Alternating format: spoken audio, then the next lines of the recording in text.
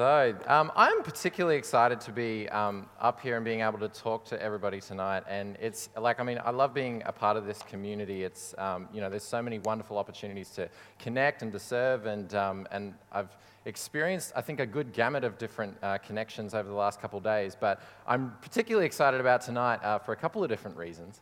But I guess where I'm wanting to go tonight is talking a little bit about where I guess culture is at this point in the world. In terms of, there seem to be so many moments over the last year that prove that the world is getting closer and closer together, and then in other ways becoming further and further apart. And we're almost at the end of 2016, and it's been quite an eventful year in terms of these moments where we can gather together and celebrate the world getting smaller and smaller, it seems. The Rio Olympics, every year it seems Eurovision gets a more and more global audience. There are so many sporting events that we follow from all over the world. And yet, at the same time, in 2016, we've had two political campaigns which have proven very, very divisive, both here in Australia and over in the US. And it seems like social media is just is flame bait all over the place. There's just arguments going on left, right, and center. So there seems to be moments this year which have just shown how globally connected the world is, and yet how divided it is in other areas. And it doesn't just stop there. You think about all of the social issues that have boiled to the top of the heap this year. Things like immigration, gay marriage, abortion, all of that kind of stuff that everybody has different opinions about seems to have boiled to the top over these last few months that we call 2016. And so I guess I want to speak into a little bit about how we as a church, as a community of Christ followers can respond to that. Because I believe that the church has been a social influence or a social institution, a community gathering for thousands of years now, and so many people look to the church, or people that identify themselves with the church, for a statement, for a response, for what's your opinion on this? And we've got to be really, really careful, I guess, when we identify ourselves as Christians and what we say after that. And I guess really what I want to talk to you tonight is pretty simple. It's Jesus. If you ever get an opportunity to talk to anybody, talk to them about Jesus. That's really what it boils down to. Because I don't know about you, but when I respond to social situations, when I respond to the different issues that we're faced with today, like just a couple of months ago in my old workplace, they knew I was a Christian, and when the whole gay marriage plebiscite thing was coming up, they wanted to know my opinion on it, and I gave it to them, and I think I kind of said what I wanted to say. But for me, the battle that goes on in my head is that battle between, I know like there's the truth, and then there's speaking the truth in love, and there's grace, and Jesus is all about grace. But then there's truth, and Jesus is all about truth. He's all about holiness. Like, where is the middle there? And that's the challenge I face. And I don't know if any of you face that challenge in your workplace, in your school, in your uni. But this is something that has become very, very real to me. And as I've kind of dug in and looked into what I want to talk about tonight, I kind of came upon the realization that it's not so much about our response. We are getting pressed to make a response. We're getting pressed to give others a direction to go. But honestly, this line that we tread between grace and truth, between speaking the truth and doing it in love and all that kind of thing, that's actually not ours to do. Ours is to show people the person who is full of both of those things, the person who is full of grace and truth. So I want to talk to you tonight about Jesus, how he has navigated these kinds of issues in the past, and how we can point others towards him going forward. Is that okay? All right. So let's talk about the Gospels. The Gospels are the story of Christ in the Bible. There's 4 different accounts. I'll take a quick drink break. All right. And these 4 different accounts, I've kind of heard it said like they're like the same story directed by 4 different directors. If you're watching a movie of the Gospel of Jesus, Matthew, the book of Matthew, the first account of Jesus in the Bible, that'd be kind of like a really big, long documentary directed by, I don't know, who directs documentaries? David Attenborough, Leonardo DiCaprio, I think he does one now. No, but Matthew would be like a big, long documentary. The author of Matthew, he wrote it to the Jews to kind of prove that Jesus was who he said he was. So he had to give lots and lots of detail. I mean, you just open up the book of Matthew. What's the first chapter? There's so much detail in there. It's just like boring, skip. And that's kind of Matthew. So much detail, so much context around who Jesus is and who he claimed to be so that the Jews would know who he is.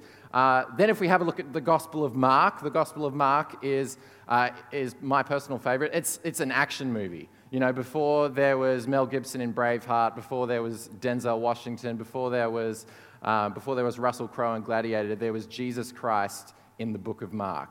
Like, Mark, the Gospel of Mark is so gangster, it completely skips baby Jesus and gets straight to the ministry. Like, I'm not kidding, you jump into the book of Mark, it's a roller coaster ride from beginning to end. And then we get to Luke. Luke is for all of the sci-fi fans out there. Luke is a doctor. That's the perspective that he brings. So he spends special attention to the details of Jesus' miracles and ministry that were supernatural, that were like hard to believe. And the reason he did these things was to, again, prove that what people had heard about Jesus was true. So he gives lots of detail from different eyewitnesses in the same way that we kind of nerd out over sci-fi stuff and all the different, science fiction that would go into different movies, Star Trek, Star Wars, all that fun stuff. And then we come to the Gospel of John. And this is where we're going to spend a bit of time tonight. The Gospel of John, I'm just going to say, it's a chick flick. Like, I'm not even kidding. The Gospel of John is all about the love of Jesus. It's all about the relationships that he had with people. The author of the Gospel of John, the Apostle John, he comes right out and says that he's basically Jesus' bestie. And this is the perspective that he gives when he's telling the story of Jesus. This story of Jesus' love on the earth is incredible, and it's nothing that anyone has ever experienced. So that's where we're going to spend a little bit of time. So, John chapter 1. We're just going to spend a small bit of time here before we move on to the real main point I want to get to. But the first chapter of John just gives so much. It just gives such a great overview of who Jesus is and what he came to do. So, just starting in the first verse here, we're going to skip a few verses down to verse 14 in a second, but it says, "In the beginning was the Word, and the Word was with God, and the Word was God. He was with God in the beginning. Through him all things were made. Without him nothing was made that has been made. In him was life, and that life was the light of all mankind. The light shines in the darkness, and the darkness has not overcome it." Amen.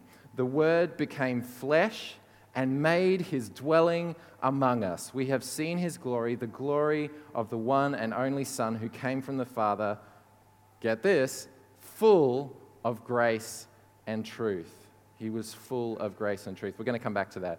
So I love this verse 14. Like, that verse for me is incredible.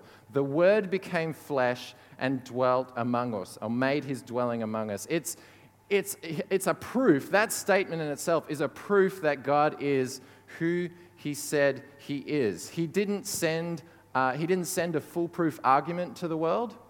He sent a foolproof person. And I think this is so key. This is so key to how we respond, how we react. So often people come to us and they want to know, if we want to try and convince them of something, they want to know, like, what's your 5 infallible points that prove what you are saying is right? What's your argument? What's your argument? But what the world really needs in response to all of these issues is the person. They need the person. Let me say it like this. If you're sick, okay, let's say if I'm sick. I don't want to put that on you. If I'm sick, I am sweating a heap, it's coming out both ends, it's awful, then I don't want you guys to come to my house, knock on my door with a FedEx package saying, "I got you that really big medical book. Here, read it." I'm going to throw it right back at you because it's not going to be any help to me right then and there. Not at all. What I'm going to say is, well, would you be so kind to call me a doctor? Why? Because the doctor personifies everything that's in that medical book, right? So what about if I'm in trouble with the law? Maybe I'm getting sued for something. I'm having a terrible day. I don't want you to come to me with a legal book, with all of the the statutes and all the precedents that might be able to help me out. I need you to go and get me a lawyer to get me out of this jam, right? Because the lawyer, personifies everything that's in that book. And maybe if I had something stolen, maybe my entire Blu-ray collection was stolen, I would want you to go and get the police, not just the penal code of what this criminal should do if and when he was caught. So can you see where I'm going with this? We're all broken. We need fixing. What we don't need is a book of the law telling us where we messed up. We need the person that personifies everything that was written in that book to show us, to lead us.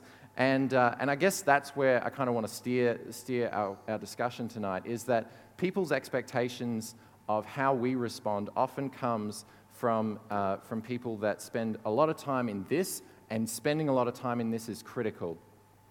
But so often we treat the law, what God says, we give it more importance than the person who lives it out, who personified it here on this earth. And we can sometimes elevate single laws or single words that have been written over the example, over the person of Jesus, over what he came to do on this earth. So God sent us a foolproof person instead of a foolproof argument. I guess if you get nothing else out of tonight, I want you to know that when asked for our response, we should point to the one who is full of both grace and truth. It's so difficult for us to figure out the line between grace and truth.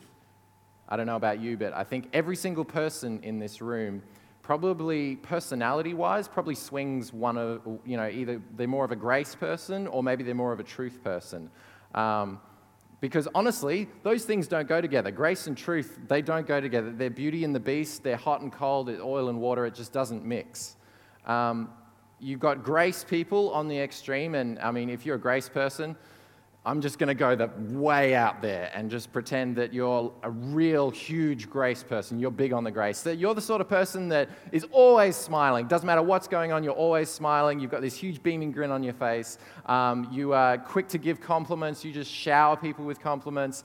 And maybe when stuff goes wrong, or you can see something that maybe doesn't quite look quite right in someone's life, you don't want to say anything to them ever. You just be like, oh, I love you so much. I just keep loving you. I'll always love you. Oh, man, you're such an amazing person.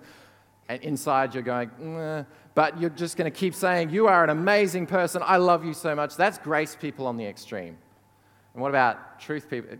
Okay, who knows a truth person on the extreme? These people are pretty obvious. They're the ones who will straight look you dead in the eye and say, man, you messed up. Like, these are the people that they'll call it how they see it. They're just all about truth. They're all about what is true. They're all about how they can represent what is true, and they're gonna shoot straight. So I'm sure we all can at least think of one or two truth people in our lives. But here is a person in the Gospel of John, someone who is full of grace and truth. And I think this is profound. And again, that encapsulating statement of that he was the Word made flesh. He was the Word made flesh. He was this personified. He was full of grace and truth. I think that's incredible. And I guess the story that we're going to have a look at now kind of puts wheels on this, or puts legs on this. We're going to jump between analogies here. Okay, John chapter 8. This is a story that John tells, and it's very unique to John's gospel. So, starting in verse 2 here, it says, "At dawn he appeared again in the temple courts," he, Jesus, "where all the people gathered around him, and he sat down to teach them. The teachers of the law and the Pharisees brought in a woman caught in adultery. They made her stand before the group and said to Jesus, 'Teacher, this woman was caught in the act of adultery.' Now, in the law of Moses, it commands us that we need to stone such a woman. Now, what do you say?" They were using this question as a trap in order to have a basis for accusing him. But Jesus bent down and started to write on the ground with his finger.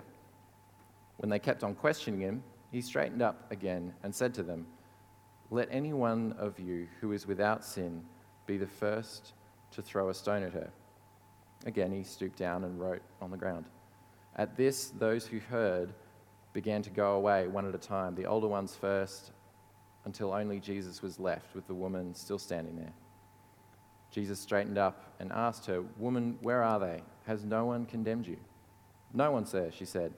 "Then neither do I condemn you," Jesus declared. "Go now and leave your life of sin." So I guess this story is, it's a story of a lady, like it starts with a lady being caught in the act of adultery by the Pharisees. The Pharisees were the religious people. They were the ones that openly and outwardly identified themselves as religious people of the day. And they were really, really well acquainted with the law. The first 5 books of the Bible and the Hebrew law, they were really good at that. But they kind of lost touch with the author of that book. And I guess the genius of their trap that they were trying to set for Jesus was that they were trying to set up a bit of a chasm between who Jesus said he was and the other side of who Jesus said he was. See, the Pharisees were trying to catch Jesus in his, Jesus had said that he had come to fulfill everything that was in the law, but at the same time, he was also saying that he was going to forgive people, that he had come to give grace. And so by presenting Jesus with this problem, they were trying to catch him in a bit of this conundrum. And one second.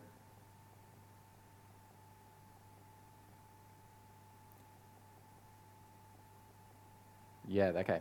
Sorry, I kind of screwed that bit up. So, Pharisees... It's been a long day, ladies and gentlemen. I'm sorry.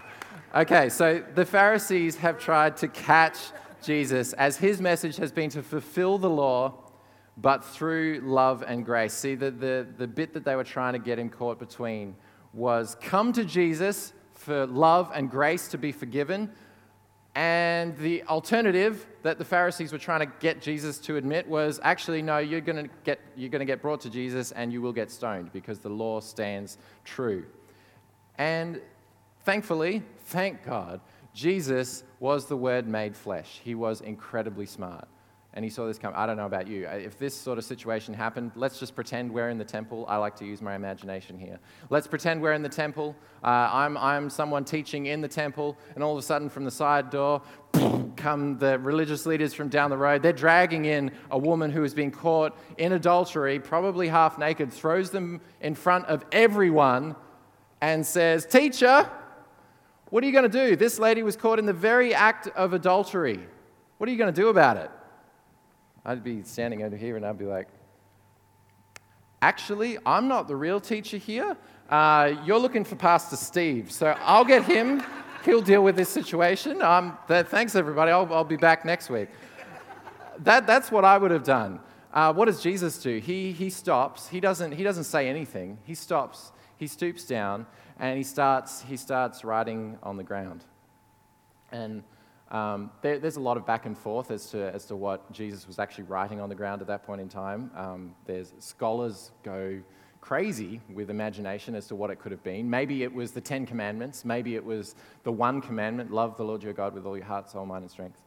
Maybe it was the list of all the Pharisees that had just burst in and had thrown the lady in front of him, and maybe it was everything that they had done wrong. We don't really know, and it's not really that important. The important thing is that Jesus stopped, and he stooped down to the ground. He stooped down to the level of the woman that had been thrown in front of him. Jesus was incredibly smart. He was the Word made flesh. He was this personified, and he's just stopping. He's pausing. And so, where does he go from there? I guess the way that I would like to kind of look at this next section, I'm going to take a little bit of poetic license here, a little bit of imagery, I guess. Jesus' response to the accusations that were being brought against this woman was to get down on the ground and then raise himself up from the ground to give an answer to the law for her. He responded with grace and truth. He responded actually by disqualifying everybody that was there from acting out the law that had been written by God and given to the people of God. What's it say? It says that, he says, when they let any one of you who is without sin be the first to throw a stone at her. He was disqualifying everyone there from accusing her. He who is without sin cast the first stone. Was Jesus saying that we can't judge or discern character or decide right from wrong here? I don't think he was.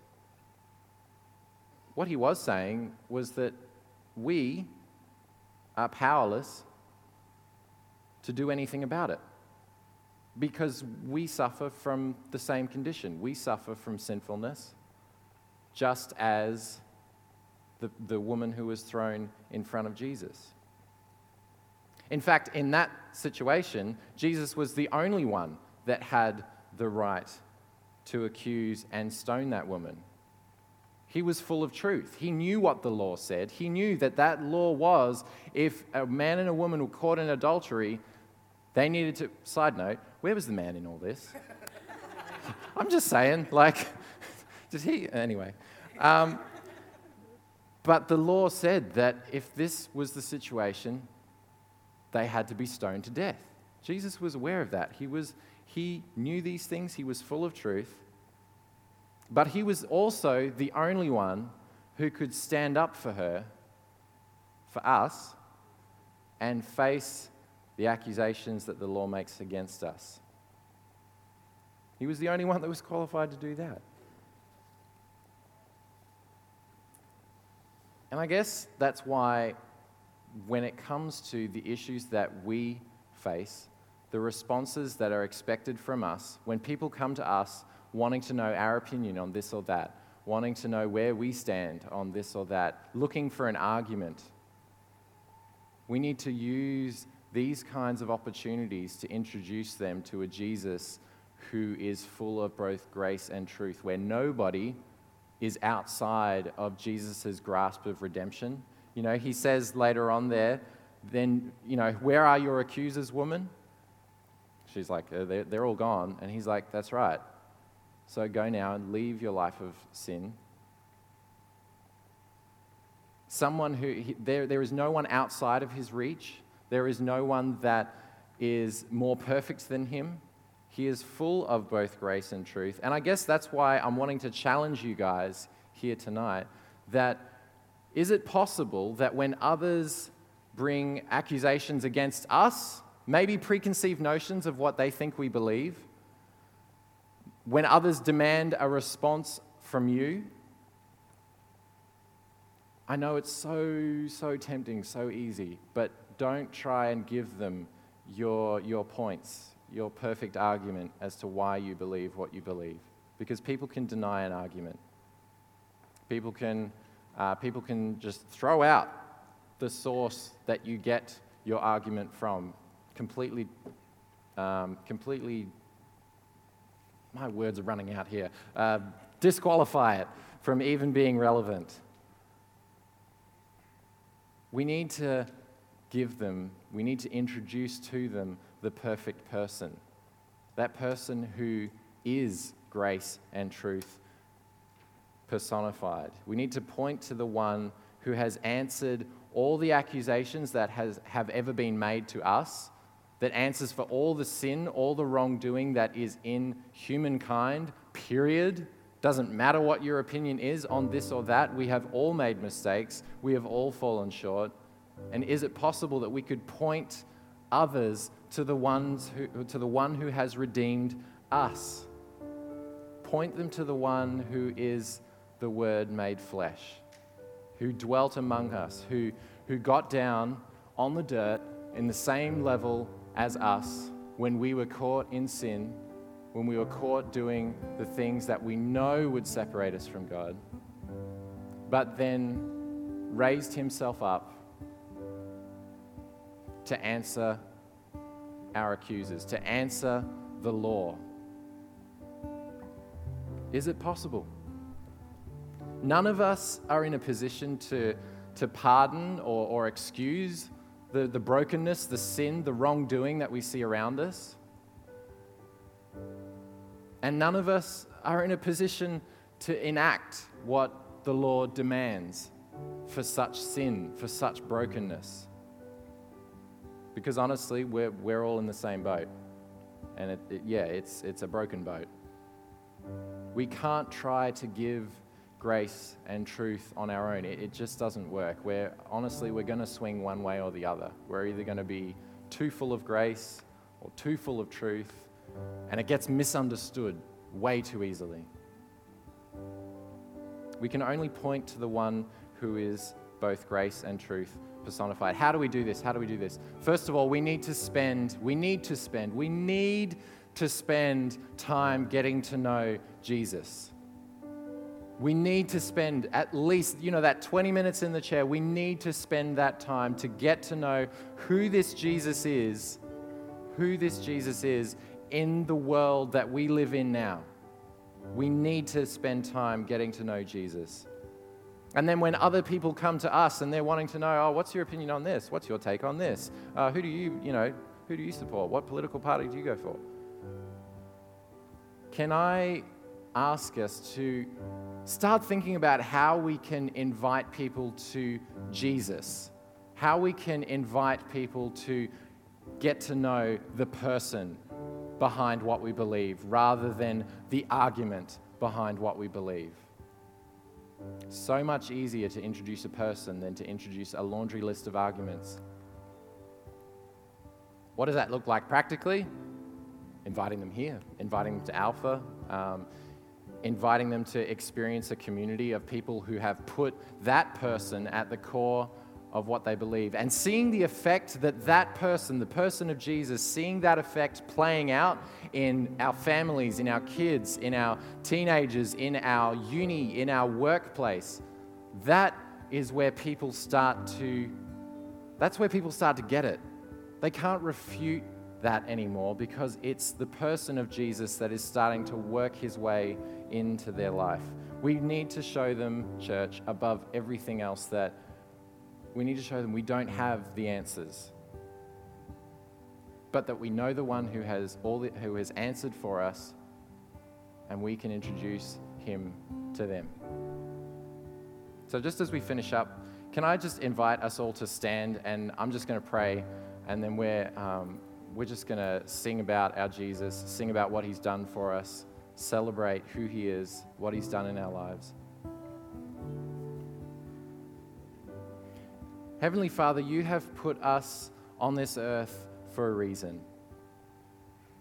And you have chosen to come to earth. You chose to send your Son to earth to experience everything that we could, to come down to our level, the Word made flesh to dwell among us.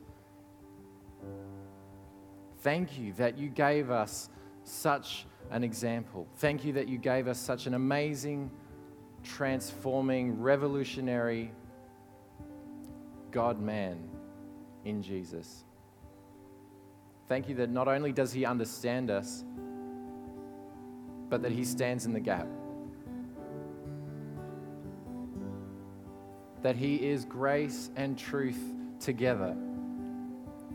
That he answers for the law that demands our death,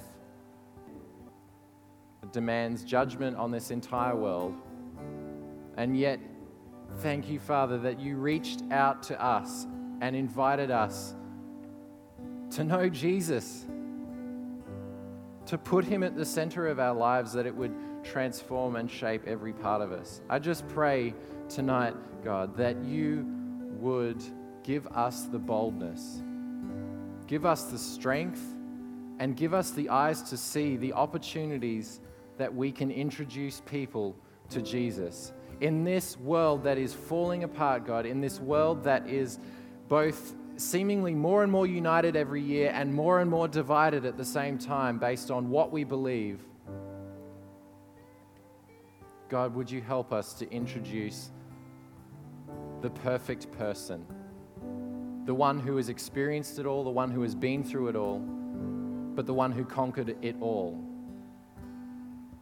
and saved us all. Thank you, Father, for who you are and what you've done. And I just pray that you would stir up in each of us here tonight a passion to know who Jesus is more and more each day, and a passion to introduce the person of Jesus, the revolution that he started, to the people who are searching for answers. We praise you, God, for your amazing, amazing love, your amazing grace, your holiness, the beauty of the gospel, the good news. We thank you and we praise you in Jesus' name. Church, can we praise him here tonight?